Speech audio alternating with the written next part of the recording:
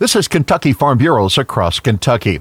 KFB President Mark Haney says Farm Bureau county locations as well as regional offices will soon offer Wi-Fi internet service in their parking lots. We have an office or multiple offices in every county in the state of Kentucky. So we're going to work with our county boards and our agency managers, and we're going to offer a service over a period of time here. We can't make it all happen, boom, at one time, but we are starting the process, and we're starting it really, really soon. The service will be available to communities. There's many of us have tried to have something going important, and for some reason our internet and our homes is down, or it's out, or we can't get connected. But if there's something that we really, really need to do, it's a quick trip to a Farm Bureau parking lot and download and you're ready to go. Broadband service for all Kentucky residents remains a top priority for the state's largest farm organization. This is Across Kentucky.